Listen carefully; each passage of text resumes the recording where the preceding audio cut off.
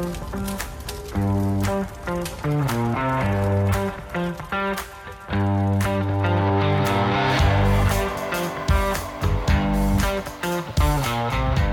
and welcome to Fire Headlines, where we cover the hottest topics in fire service news. I'm your host, Samantha Didion, and today I am joined by the panel, Chief Bob Horton and Chief Jeff Buchanan. Also joining us today is a friend of the show, Dr. Andrew Holter. If you're new to Fire Headlines, Andrew is an organizational psychologist, owner, and principal consultant for FR Strategies. And we're very happy to have him back as a reoccurring guest. Our topic today is preventing firefighter injuries. FEMA has recently awarded Georgia Southern University a $1.1 million grant to help researchers assist firefighters with injury mitigation, better work outcomes, and reduction in financial burdens. Now, while I was reading this article, I was reminded of my time as a collegiate athlete because it mentioned things such as a nutrition specialist and athletic trainers. And we would spend a lot of time learning how to take care of our bodies and get the best results out of our performances. So this made me wonder, Jeff, during your time in the fire service, did you have any coaching or classes on how to properly fuel your body for this type of duty in the fire service? First of all, Samantha, thanks for the lead in. Good to be here with everybody on the podcast today. Yeah, actually I did. I don't want to say cutting edge. I don't want to go overboard here, but North Las Vegas was dabbling, and actually Las Vegas was too, as I recall, with UNLV. And they were bringing in science, and they were bringing in actual trainers, and we were going through this sort of, it wound up being like a year or 2 year time frame where we were doing regular check-ins with certain physical assessments, and there was some nutritional guidance as well. And so the answer to that question is yes. And I, at least anecdotally, I feel like in Southern Nevada for sure, there has been opportunities and access to such things. Over the course of my career, I've seen it. It's definitely undulated ups and downs, more engaged, less engaged. But, what this article did for me, really being thoughtful or reflective on the word integrative approach, it really spells out 4 things. 1 is nutrition. 2 is physical activity. 3 is our PPE, and then 4 is sleep. And I really hope that this integrative study incorporates all of them, because together they are all huge contributing factors to illness and injury in firefighters. And I just feel like to some extent we turn a blind eye at bits and pieces of it. And I just don't know how much progress we're making. And let me give you a couple, for examples. I'm a big fan of eating. I'm good at it. It's one of my skills in life. I love to eat. And firefighters make outstanding, and I mean outstanding meals. They're some of the best meals I ever had were at a fire station, gourmet level. I mean, it was great. And the other piece that was great, it was all you can eat. And I ate a ton, and it was all about portion control. And I just think that nutrition is a piece of the puzzle that's difficult. The 24-hour shifts, as awesome as they are for me as a firefighter, I think that they're a contributing factor. I think that there is levels of physical activity. Some firefighters, they're really active. Some don't do anything. And then there's the PPE portion of it where you just never know what that intersection is with all of them. So I kind of went off on a tangent there, Samantha. Yes, I did get coaching and early on and throughout my career. I'm just not quite sure if that's really the difference into making a healthy firefighter. Andrew, what are some of your thoughts on that? Yeah, I mean, as a firefighter myself, I went through the Connecticut State Fire Academy, and we had a lead PT instructor who was very much into coaching us, not only on physical health, but also mental and nutritional wellness. And so I definitely think it's important. But to Jeff's point, there's definitely a lot of pieces of the puzzle. And one of those is even from an organizational perspective is like the culture. You know, happy workers get injured less at work. They are looking to cut fewer corners. They're more in line with following established policies or SOGs. And so if you have engaged and happy workers, that's another piece of it too. What is the culture of your organization? And I think that's, for the fire service, I think that's just as important as our physical fitness level when it comes to injury prevention. Andrew, I love you for bringing that up. That is something that it's why it's so valuable to have you on the show, to give that slice of perspective that I'm just not sure if we would have been able to highlight it. And I just think that is outstanding, that there is data and research to support that a more fulfilled employee is less apt to get injured, because I do think that that's a struggle inside of the fire service today. It's almost cliche, low morale. I don't know of a fire department that's out there, at least that's vocal about it, saying that they have awesome morale. It seems as though every fire department has some level of low morale, and then hyperbole gets to them to the point where it's the lowest it's ever been. And if I've heard that once, I've heard that, a number of times too. And I think that happiness, and again, that fulfillment and the contributing factor to injury, is certainly incentive for organizations to take that seriously and to try to crack that egg. And that's a tough egg to crack. I think that once someone figures out the ability to repeat performance on building outstanding morale, then that person's going to be a billionaire, because that's a tough one to accomplish. It really is. And I know that there's many out there that tried, and I certainly was one. As an administrator, I strive to make dents into that, and it's difficult. It really is. It's a super big challenge. Yeah, for sure. I think if more organizations could figure that out, that would change a lot of things, and it would take a lot of consultants and stuff out of business. But it's definitely, I think that piece of it is the piece that the fire service in particular, though, whereas the private sector has been a little bit quicker to adopt and look at that, the fire service has kind of lagged behind on those things, and relied on our traditionalist view of things, or the fire service culture as a historical type of thing, as opposed to trying to create that culture that exists where people work safe because they want to, and that they're minding that and they're concerned about that. Bob and Andrew, this is a question I want your opinion on as well, but let's bring Bob into the conversation. Bob, what are your thoughts on fire departments having an athletic trainer on staff for their firefighters, similar to how sport teams do?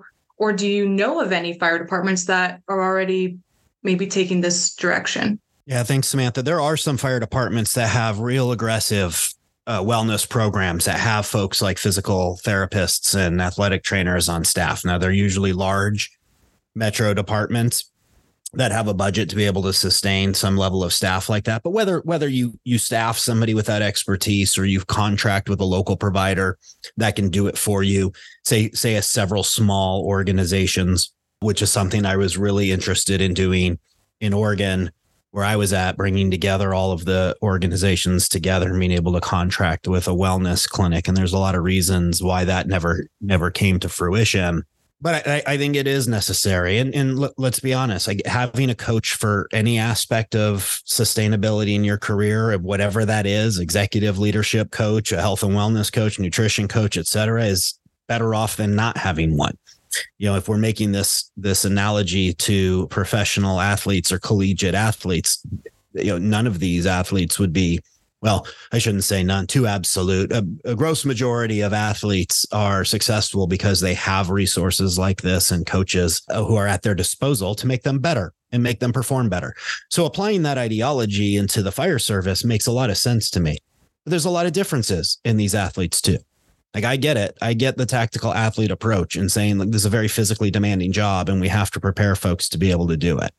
When you're playing sports in college or professional, you are selected specifically for your athletic prowess, and you are looked at whatever the life cycle of the particular sport you play is. You're going to come into college, do 4 or 5 years and move on to pro, or for most college athletes, move on to something else other than sports. So you are fueling the machine with those resources for say 4 to 5 years and whatever. I don't know the lifespan of a typical, it depends on your position too, of say like an NFL football athlete. The point I'm illustrating is that we're looking at 25 to 30-year careers of firefighters. And it's a different approach to how they sustain wellness throughout that lifetime. So your employment is different than you're being paid or incentivized in some other way to be an athlete and perform a certain way. So I just wanted to highlight what I see as being some of the differences between an athlete approach and what we're trying to accomplish in the fire service. I'm not rejecting the idea. I think the idea of integrating wellness programs like this one that they got funded in Georgia to do is really important. Here's where I see some of the issues. Number one, if athletes don't perform, they get cut from the team, frankly, and they bring in new athletes to do the job. That isn't how the fire service works broadly. So that gets me to this point of autonomy. It's unclear in this article how this program is being implemented. Is it an opt-in program? Is it an opt-out? Is it mandatory that folks are going to have to participate? It seems like there's probably energy and enthusiasm to do so. The point I'm highlighting is that the barrier to many of these initiatives, I would argue is not administration, although it may be, because there is good evidence in programs like this on how it saves money. It's a culture of labor unions. What happens when someone doesn't perform to a standard that we need? What happens when they're non-compliant with what the nutritionist recommendations were doing? Because you could bring in a nutritional coach all day long. If it doesn't change your behavior 2/3 of the time when you're not working, then you're not going to see the results. You're not going to optimize the results of that. And assuming for 1 second you can control what people are eating and or doing while they're at work. So there is enough evidence for us to know that just simply providing this information to folks isn't sufficient. It isn't sufficient. How does it integrate into the program? And this is where you start to see interests in bargaining to say, well, if we perform at a high level of athleticism or superiority, I want additional funds, additional money, incentives, pay incentives for folks who pass a certain score or what have you. I mean, so this is where it starts to become slightly more nuanced than whether or not a program in the system is good or not. I want to be clear. I think it is. And I think our firefighters should have access to these types of resources, strength and conditioning, athletic trainers, nutrition specialists, mental skills experts. I think that should be part of the culture of what it is that we're trying to build. The barriers aren't always the administration and its willingness to fund. It's how do we create a program that makes sense, that does get this return on investment or cost savings or reinvestment in the employee that this project's trying to do. And then I'll leave it with this. They highlight about cost savings to the healthcare system overall, like long term. If you have these things when you come into the fire service and throughout your career, how does that save the health system? I think that's a good cost benefit analysis to have. The other piece to where this work is really demonstrating its success is firefighters who are injured recovering, and the recovery time is substantially faster when you are supported with healthcare resources like what's being talked about here versus a conventional workers' comp model where you got to go through physical therapy for so many months, and then when that doesn't work, then maybe you'll get the MRI 9 months later when your ankle is healed, partially healed incorrectly, and that whole thing's a mess. And meanwhile, you're off completely unhappy, and someone's working your shifts on overtime and the costs associated with that. This is the right direction. This is where we need to go. I want to have stronger conversations at the table of what does this look like as a system, as overall, because right now is if there's autonomy, if there's choice in the employees and they opt out to do that, what does that ultimately look like? And then how do we support a workforce for this is a life, this is a life cycle of being a firefighter. This isn't, you're working a third of the time, and I'm just generalizing that, a third and 2/3 you're not. And then you're living life like the rest of those timeframes, and you're out doing, high risk sports or you're not, or you're a couch potato when you're not at work. And so there's just, again, highlighting some of the nuanced differences between treating our workforces, athletes, and what athletes are going through, at least as I understand it. Because I was not a collegiate athlete like you were, Samantha, with your humble brag of your athletics. Hey, I'm not in the fire service, so it's as close as I can relate to you guys. I'll just jump in with Bob. I don't want him to row in that boat alone. I wasn't a college athlete either, man. It's all good. All right, Angie, but let's hear some of your thoughts on that topic of the culture of having that mentally health and physically health atmosphere in the fire department, and whether an athletic trainer can help in those situations. Sure. I think anything like that is a piece of the puzzle, right? And both Jeff and Bob have kind of hinted at that a little bit. If we're going to start adopting the industrial athlete sort of mantra for the fire service, which has been kind of running in parallel to us in general industry for 20 years, we have to look at it as a holistic thing and provide all those elements that come with it, from active release therapies and physical therapy and strength training and athletic training to folks that can talk about mental health and substance abuse and other problems that seem to surface quite a bit in the fire service, and how folks can mitigate and mediate those things so that they don't become a problem for them. Just like our relationship with food, I'm right there with Jeff on Firehouse meals. In fact, I still 10 years later, still make some of those Firehouse recipes at home now. And so all of that has to come together. And I think you have to look at, the full life cycle of a firefighter coming into the fire service. How do we keep that person in serviceable condition throughout the next 25 years or 30 years or whatever we're asking them to do while they're here with our organization? And if we really take a look at it that way, my personal belief is that the rest of those things will come along with it. But the culture will happen, because if we're making a deliberate effort to provide for and care for our firefighters, people are very perceptive, and they're going to see that the agency or the organization is working in their best interest and is out there trying to fight to take care of them. And I truly believe that that's a big part of it. Is the organization taking care of me? Is my employer looking out for me? And if we're doing these things, that will kind of bring the culture along with it. I want to throw in a couple points on that, because I do agree with you. And I want to kind of zoom out for a second and just add into this conversation that I think sometimes there's a misperception about firefighters that they're somehow different than society. And the reality is firefighters are a swath of society. And in other words, there's going to be, although, divorce rates are higher, there's certain traits that are higher, yes. But there is, if you look at general society and you look at some of the characteristics of firefighters, they're just a microcosm of society. I think we would all agree with that. And if you look at society as a whole, and you just take you take a binary approach, eat better and do some sort of physical activity, the world or the United States doesn't do really well with information, even though they know if you eat better and you have physical activity, there isn't improvements. Well, I would argue that the information has been out there for a long time for firefighters to do whatever types of physical activity will improve you, whatever type of nutrition, it would improve you. I don't disagree. I wholeheartedly agree.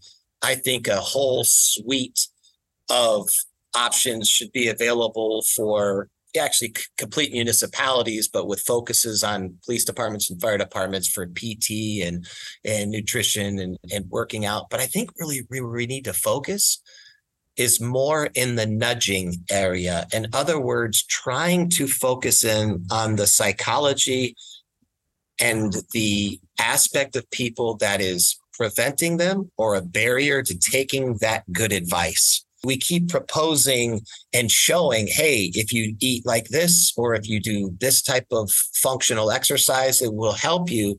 And I'm just not sure that we're getting the advancements and the improvement that we're looking for.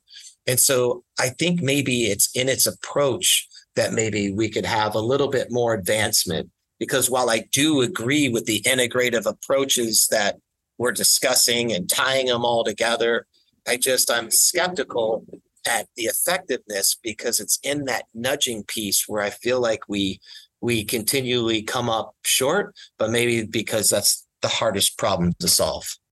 What I struggle with is And I did when I was running health and wellness programs, I do to this day. What is firefighter fit and what does that actually mean?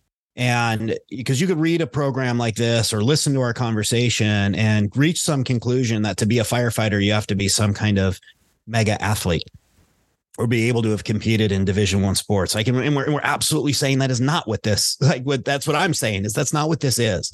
So what is marginally fit? What is optimally fit? What is superiorly fit? And what obligation or certain programs do we do to support this? Because a lot of regular people, to your point about a cross section of our community that are firefighters, were never college athletes. We're not even high school athletes. And by most metrics, if not all, they're successful as being firefighters. So what standard are we training them to, and how are we managing that and maintaining it as we proceed through life and we get older and things change? We, as an industry, broadly do a decent job at the academy level. In fact, in most organizations, that's the only level we do, a prescribed wellness routine or fitness routine, highly scheduled, through your academy. And then you go into the firefighter profession. And many of our organizations, we never assess fitness again. Maybe a wellness test, an annual or biannual wellness test that you do through your physicals, but you're not going through the rigor of what strength and conditioning coaches would want you to go through. And some organizations do have that annual standards that you have to meet, right? And you hear standard, and now you bring in that union culture that I was talking about earlier. And what does that look like? So, there's a lot of room to improve where we're at as an industry in terms of wellness between where we're at today and getting all the way to a point where we're staffing these types of resources for full-blown programs.